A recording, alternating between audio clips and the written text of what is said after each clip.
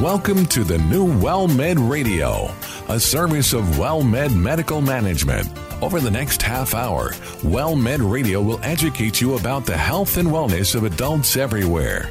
Co-hosts Dr. Joshua Beck and veteran broadcaster and attorney Ron Aaron will share information to improve your health and well-being. Here are Ron Aaron and Dr. Joshua Beck. Well, thank you very much, and welcome to WellMed Radio. I'm Ron Aaron, along with our co-host, Dr. Joshua Beck, a family doc, board certified in family practice, and you find him at the WellMed Clinic at Loop 410 in Centerview.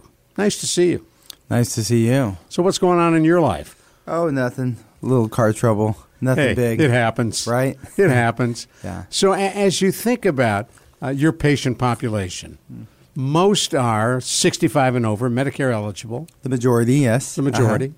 You do see other patients who are younger. We do. Mm-hmm. But for the older patients, I went out and I Googled a list of the 10 top things seniors worry about. And I know in your practice you have time as a WellMed physician to spend with patients. You can do a little chit-chat in the exam room. You have time to see how they're doing. The more you get to know your patient, the better quality of care you can provide to your patient. So on that list, and I want to get your reaction as you think about patients you see, at the top of that list is loss of independence. Yeah, I was actually looking through the list here. You know, didn't have a chance to read the article yet, but going through the list, loss of independence and declining health are probably two of the biggest things that we hear from the patients that we see on a daily basis when they come in for their routine follow-ups. And loss of independence can mean? Yeah, and so loss of independence would be loss of independence because maybe their memory is declining, and so maybe their kids, they have kids or, you know, loved ones or caregivers that are taking care of them are becoming more dependent on, preparing their meals, making sure that they, take care of the finances. It could be a loss of independence, not only due to the memory aspect, but it may be due to just generalized, the second point, decline in health, related to, trouble with arthritis or maybe some serious, health problems like congestive heart failure or COPD. Maybe you have a patient that's on oxygen because of a bad heart or bad lungs. Maybe they've had diabetic complications and they've had an amputation, and so their mobility is affected, and so they have loss of independence due to that. And the declining health, portion of it, everybody kind of declines as you get older. But what you said to me in the green room is we all age. We all age. I tell my patients, when I find the fountain of youth, I'll let you know so you can swim in it. Yeah, that'd be perfect. Unfortunately, we haven't found that yet, and so we have to deal, with the concerns that our patients bring to us. And, probably the biggest concern is, their medical problems and, things that get worse over time. I want to talk about something that I know you face from time to time. You've got patient X and the spouse or their kids come to you privately, whisper in your ear, Dad should not be driving anymore. What do you do about that? Well, I think that, the patient I know what the patient would not like me to do is take away their ability to drive. But sometimes we have to have that hard, heart-to-heart, discussion with the patient and the family, because not only are we talking about the patient's safety, but we're talking about everybody else's safety that's, on the road, right? Everybody around the patient. And so we have to have that discussion, and we have to be honest. And, sometimes patients are unwilling to accept, that they can't drive, but we try to make sense of it, whether it's due to, maybe memory or dementia, or maybe they're forgetting their way back home, or, maybe they can't travel that far, or maybe they have arthritis and their mobility, their reaction time is less, and maybe they can't hit the gas pedal. Or the brake, fast enough or adequately enough. Or they hit the gas instead of the brake. Yeah, exactly. And maybe they've had an accident, so we have to have that discussion. And oftentimes, I have patients that are willing to accept that, and then I have patients that don't. And so sometimes that's a discussion over several visits. And we have to do what's best for the patient and their health, even if it is sometimes taking away that ability to drive. Now, what is your responsibility and authority as a PCP? Can you ultimately let law enforcement know that so-and-so should not be driving? Yeah, well, so that is an extreme thing that we can do. So usually, there's a good relationship between the kids or the caregiver and the patient, and then the patient, even though they're kind of upset about it, they're willing to say, okay, so-and-so, will be able to take me and do my things. So you need a backup plan. Yeah, or maybe they're able to do like a small, maybe they can still go to the supermarket, which is, a couple blocks down the street, but now they rely on other people to go further distances. But yeah, for the patient that, maybe they've got dementia and they can't, adequately, make decisions for themselves, and they're unwilling to make the decision, and they keep finding the car keys that maybe their son or daughter hides. Then sometimes we have to let the DPS know that, this patient is unfit to drive. Of course, they'll drive without a license anyhow. Well, they can, but then you have to, rely on their kids or their caregiver to really make sure that those keys are taken away, or maybe the car needs to be sold, And so it's not something that I like to do, but I need to look out for my patients, their health, and everybody else's well-being. So. I was going to ask, and you've just joined us. You're listening to WellMed Radio on 930 AM. The Answer. I'm Ron Aaron, along with our co-host, Dr. Joshua Beck, and we're talking about the top 10 fears of aging, and we've covered the top 2: loss of independence, declining health. Number 3 on this list, and of course these are all interchangeable, is running out of money. And in your patient population, you see people who are outliving their finances. Exactly. Yeah. So we have, I have patients that, have that do well in that department, or maybe they have their kids that will do everything for them, and they're going to go live with their kids, or maybe they already live with their kids. And they don't have that problem. But then we have those patients that don't have family. Maybe they don't have any living kids that are close to them, or maybe they live too far away and they don't want to go live with their kids, and they're running out of money. They can't afford rent. Maybe they can't afford medication, and so sometimes we have to step in and help in ways we can. I'd love to have a little tree that grows money on it in each of their backyards, but unfortunately that hasn't been invented yet. You're trying in your own yard first. Yeah, I'm trying first. If I become successful, I'll let you know. So. For you, when you face that issue with a patient, it has to really tear at you as well.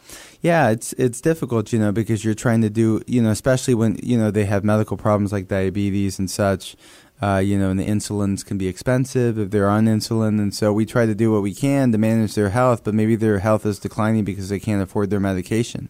So maybe they're not taking their medication daily like they should to make it last longer, or maybe they're just, not picking up the medication. And also because, we have to make sure that they're able to get adequate nutrition, stay hydrated, have clean clothes, get the help that they need at home. So there are a lot of factors. Now, you work with WellMed as a WellMed physician. Are there programs that WellMed offers that will help patients in that situation? Yeah, so when it comes down to that, it depends on what we can help with. So sometimes, if it's a medication issue, we have something called a medication assistance program for those Medicare WellMed patients. Who meet certain criteria, that, certain income threshold has to be below that threshold, and they have, they're obviously, a Medicare Advantage patient. And so we have that, and that will not cover all of their meds, but it'll cover certain meds. So sometimes we'll change medications to include some that are on that medication assistance program so that they could get it when they're in the donut hole, which is basically when they're in insurance plan, when they've exhausted the resources or the money that they have to pay to cover certain medications. Now they have to pay at cost, and so this program will help cover that. If it doesn't deal with medication, if it deals with home issues like food, we can try to get them Meals on Wheels. Sometimes we'll have to get a social worker involved. And you have access to social workers? We have access to social workers to get them, maybe where they live is now too expensive. They need to find something a little bit less expensive. Or maybe they've lost the ability to, care for themselves at home. They cannot afford a caregiver. And so sometimes we need to refer them to maybe the Bridges program. Now, what is Bridges? So the Bridges program is for those WellMed patients who are maybe a little sicker. They have more medical problems. They're having a harder time leaving home and taking care of themselves. Maybe they've been in the hospital a number of times due to failing health. And so this is where I, as a PCP, not me in particular, but another WellMed provider, physician, or mid-level provider will go see the patient at their home instead of the patient coming to our clinic to see us. So you all will make house calls? So it's like a house call service, correct. And so sometimes we'll do that. Or as I had previously mentioned with a social worker, sometimes we'll need to find placement. Maybe the patient can't live independently at home any longer, and so maybe they need a assisted living facility where they get some assistance, but they still retain some independence. Now, what most people don't understand, Medicare will not pay for that. Yeah, so Medicare doesn't pay for that, and so that's where the social worker will help. Maybe they have Medicaid, and or qualify for Medicaid, and maybe they can get assistance that way, or find some other creative way. As far as how exactly they go about doing that, that's kind of beyond me. But I set it in motion by getting a social worker involved. Now, talk to me a little bit about ADLs, activities of daily living, which are very important in taking care of yourself. What does that refer to? Yeah, so the activities of daily living would be being able to prepare your own meals, to feed yourself, being able to do your own toileting duties, go to the bathroom by yourself, and everything entailed there. Shower hygiene, brush your teeth, shave, wipe your bottom when you go to the bathroom. And then being able to dress yourself, and being able to, go out and, buy groceries, buy food, and then to some extent maybe finances, manage your finances. So inability to do some of those activities is certainly a warning sign. Yes, and we usually hear it first from my patients, their kids, from their kids or their caregiver. We'll hear, such and such patient, Mr. Smith, he's finding it harder to take care of himself. We have to help him get dressed, and we have to help with meals. And so we're needing more help, and I work, and so I need to find a caregiver to assist. And we're going to pick up more on that in just a minute, including once you lose the ability to live at home. You had mentioned that, and we'll continue with this list of the 10 top fears of aging. I'm Ron Aaron. Dr. Joshua Beck is our co-host. You're listening to WellMed Radio on 930 AM, The Answer.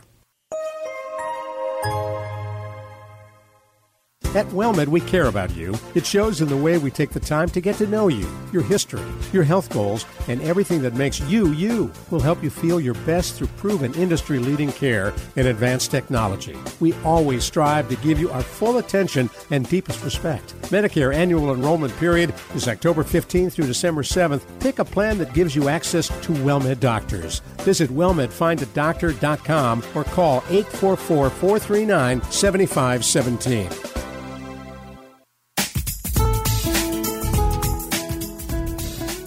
We're going through an important list of the 10 top fears of aging. I'm Ron Aaron, along with our co-host, Dr. Joshua Beck. He is a family practitioner, a PCP. You find him at the WellMed Clinic at Loop 410 in Centerview. And we had just covered the issue of running out of money, not being able to live at home. We've talked about that in a number of ways. And at some point, you really reach that point, Dr. Beck. And I remember with my mother, she wouldn't remember to turn the stove off. She wouldn't remember to lock the doors. And she really couldn't take care of herself alone at home. And that's where you look for a placement elsewhere. Mm-hmm. Yeah, I would agree. That, and your previous question about driving and the health of the patient. Whether they're fit to drive. And I've had those patients where, law enforcement will find them and they were driving in the opposite direction. They were on the highway and they found them in some other neighboring city. And, those are the real eye-openers where you really have to decide, whether the patient is able to drive or not, So all of these topics are very, very important, and they're all ones which are good to talk about and, which, I share with my patients every time I see them. I know when I see Silver Alert on the big reader boards on 410 and elsewhere, I always check the make and model of my car to be sure it's not me. Oh, really? Yeah. If it isn't, maybe we'll have to have that conversation here, right? Exactly. One of the other issues that comes up in this top 10 list is the question of isolation and loneliness. And you've talked about this before. Not long ago in the New York Times, writer Nicholas Kristof wrote about how isolation is now considered a killer of 600,000 people a year. Wow. Yeah. Well, and I would say that, that could be from many regards. This could be, isolation or loneliness because maybe the patient's spouse has passed away due to their own ailments. And so maybe their family lives in another state or another city, and so they live alone, and they're lonely from that regard.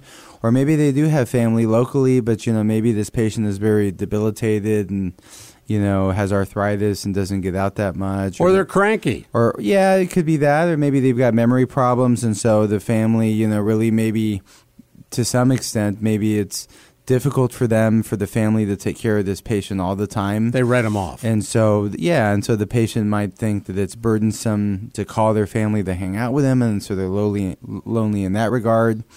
And so, I could see how that would affect health.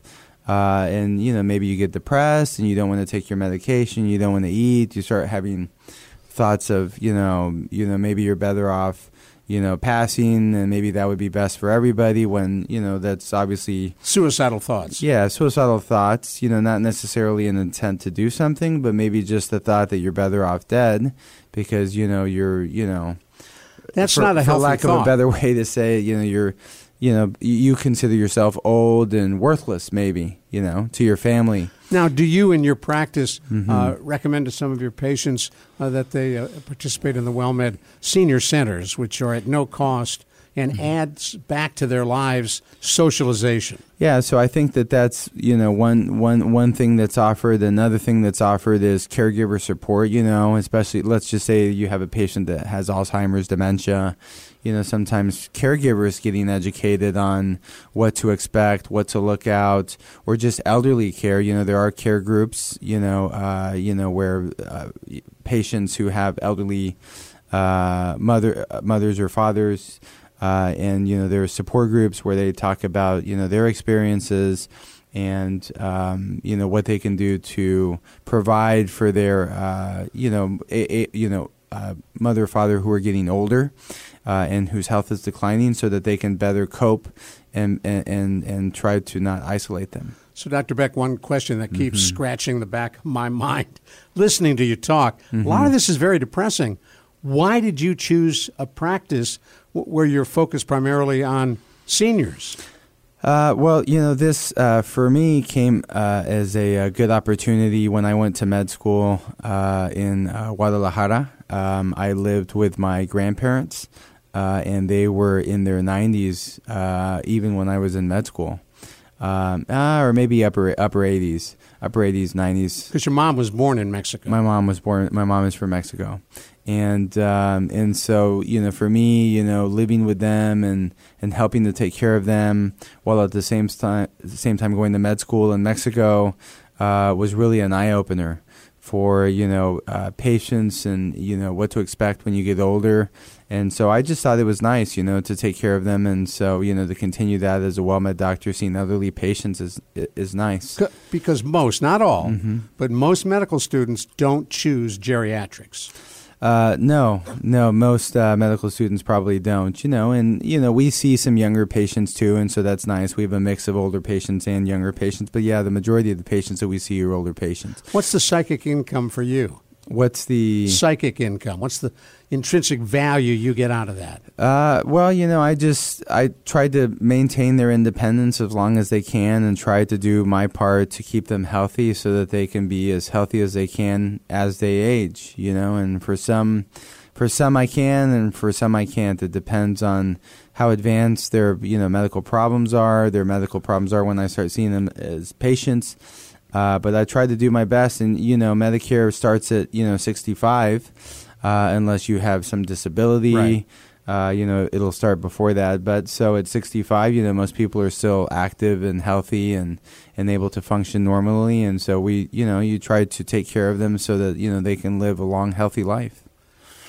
Another fear that seniors have, and I know it's something you see all too often, is fear of falling and getting hurt. And someone said to me once, in the hundreds of shows we've done, that if you think you're going to fall, you're going to fall. Yeah, I would say so, especially if you have that thought as you're falling. Or you can't, your reaction time, obviously, as you get older is a little slower, and so maybe you're not as nimble as you used to be, and so sometimes you can't help it. And so that's another topic, for us and for the patients that we see is, the get up and go test, or, do they have the strength in their lower extremities to be able to propel them up from a seated position? Are they able to have adequate balance because of, good lower extremity and upper extremity strength, or do they lack that? Do they need an assistive device, some kind of a walking device, whether it's a cane or a walker or a rollator? What's a rollator? To get around. So it's a walker, except it rolls instead of walks. So the walker walks. When you walk, you pick it up and you put it down and you pick it up, whereas the rollator has wheels. And so it's the next innovation. So it's a step up from just a walker. So it's a step up from just a walker, yeah. Are they coming now with air conditioning and radios built in? No, but I've put in the ticket for that, maybe on the next model. Because I've seen after my knee replacement surgery, I had a walker for a couple of weeks, and I remember going into a local store that sells those supplies, and the number of different styles of walkers, if you don't know better, will just knock you out. Yeah, I bet, and they're probably all pretty similar, it's just different manufacturers. Right. Have found out that, well, this is a good market to be in. The population's getting older. Somebody's going to need a walker at some point. Now, there's an ego challenge when you say to your patient, it's really time for a cane or for a walker. Sure.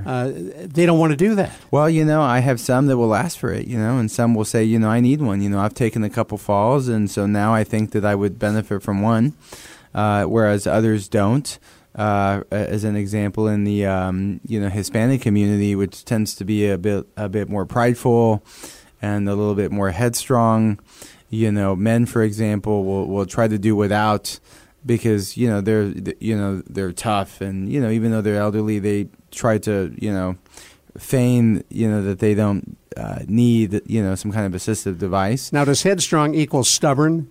Yes, it would be the same thing. That's what I wondered. All inclusive. So anyway, so it's just education, telling them, and then sometimes if they hear it from their PCP, then they'll be more understanding and more willing to use. And then the other challenge, of course, and the other thing that I've often heard is if you've fallen once, you'll fall again. That tends to be a trend with the patients that I see that have fallen. Why? Well, the patients that I see who fall, you either have dizziness problems, and so they get dizzy and then they fall, and maybe they have a chronic dizziness problem and that causes them to fall, or maybe their eyesight's bad, or maybe it's a mechanical fall. They're wobbly, they have a little gait instability when they walk. They don't have that good, nice, strong, straight walk. Maybe they wobble from side to side. And so those are the patients that usually we hear that, repeatedly fall, or they get up to go to the bathroom multiple times at night, and they don't have a way to turn on the lights, and so they fall because it's in the dark and they run into things. So, we do what we can, whether it's providing an assistive device or educating them on maybe they need a bedside commode, or maybe they need to find some kind of light apparatus that that they can use so that they can have a lighted pathway to go to the bathroom, or maybe they need physical therapy to strengthen those legs, strengthen their arms, and work on their balance. Oftentimes I'll refer patients to physical therapy, And the reason is gait instability. And so they do a generalized assessment and training, just generalized upper and lower extremity strength. Now, is there a correlation between gait instability, wobbling, and onset of dementia? Not necessarily. I have patients that have dementia. I will say if you have dementia, and as the dementia progresses, then sometimes you develop because of what we just discussed a little while ago, the ADLs, or the activities of daily living. And so those start declining because your memory starts declining. And so, yes, sometimes that can translate into gait trouble. But for those, I have patients that are frail and debilitated and have great memories, but, their body is old and, they're arthritic. And so they have gait instability due to that. Bottom line, we're out of time. Talk to your PCP about any of these concerns. Yeah, this is a topic that can, go on for another half an hour, but, this is good insight into, what to bring up with your PCP, especially if you're feeling depressed or lonely or you're having trouble getting around. So, Dr. Beck, thank you. Well, thank you. You've been listening to WellMed Radio on 930 AM The Answer. I'm Ron Aaron. For Dr. Joshua Beck, we will talk with you soon right here on 930 AM The Answer. Thank you for listening to WellMed Radio, a service of WellMed Medical Management. We welcome your emails with suggestions and comments on this program at radio@wellmed.net. And please be sure to tune in next week for another edition of WellMed Radio.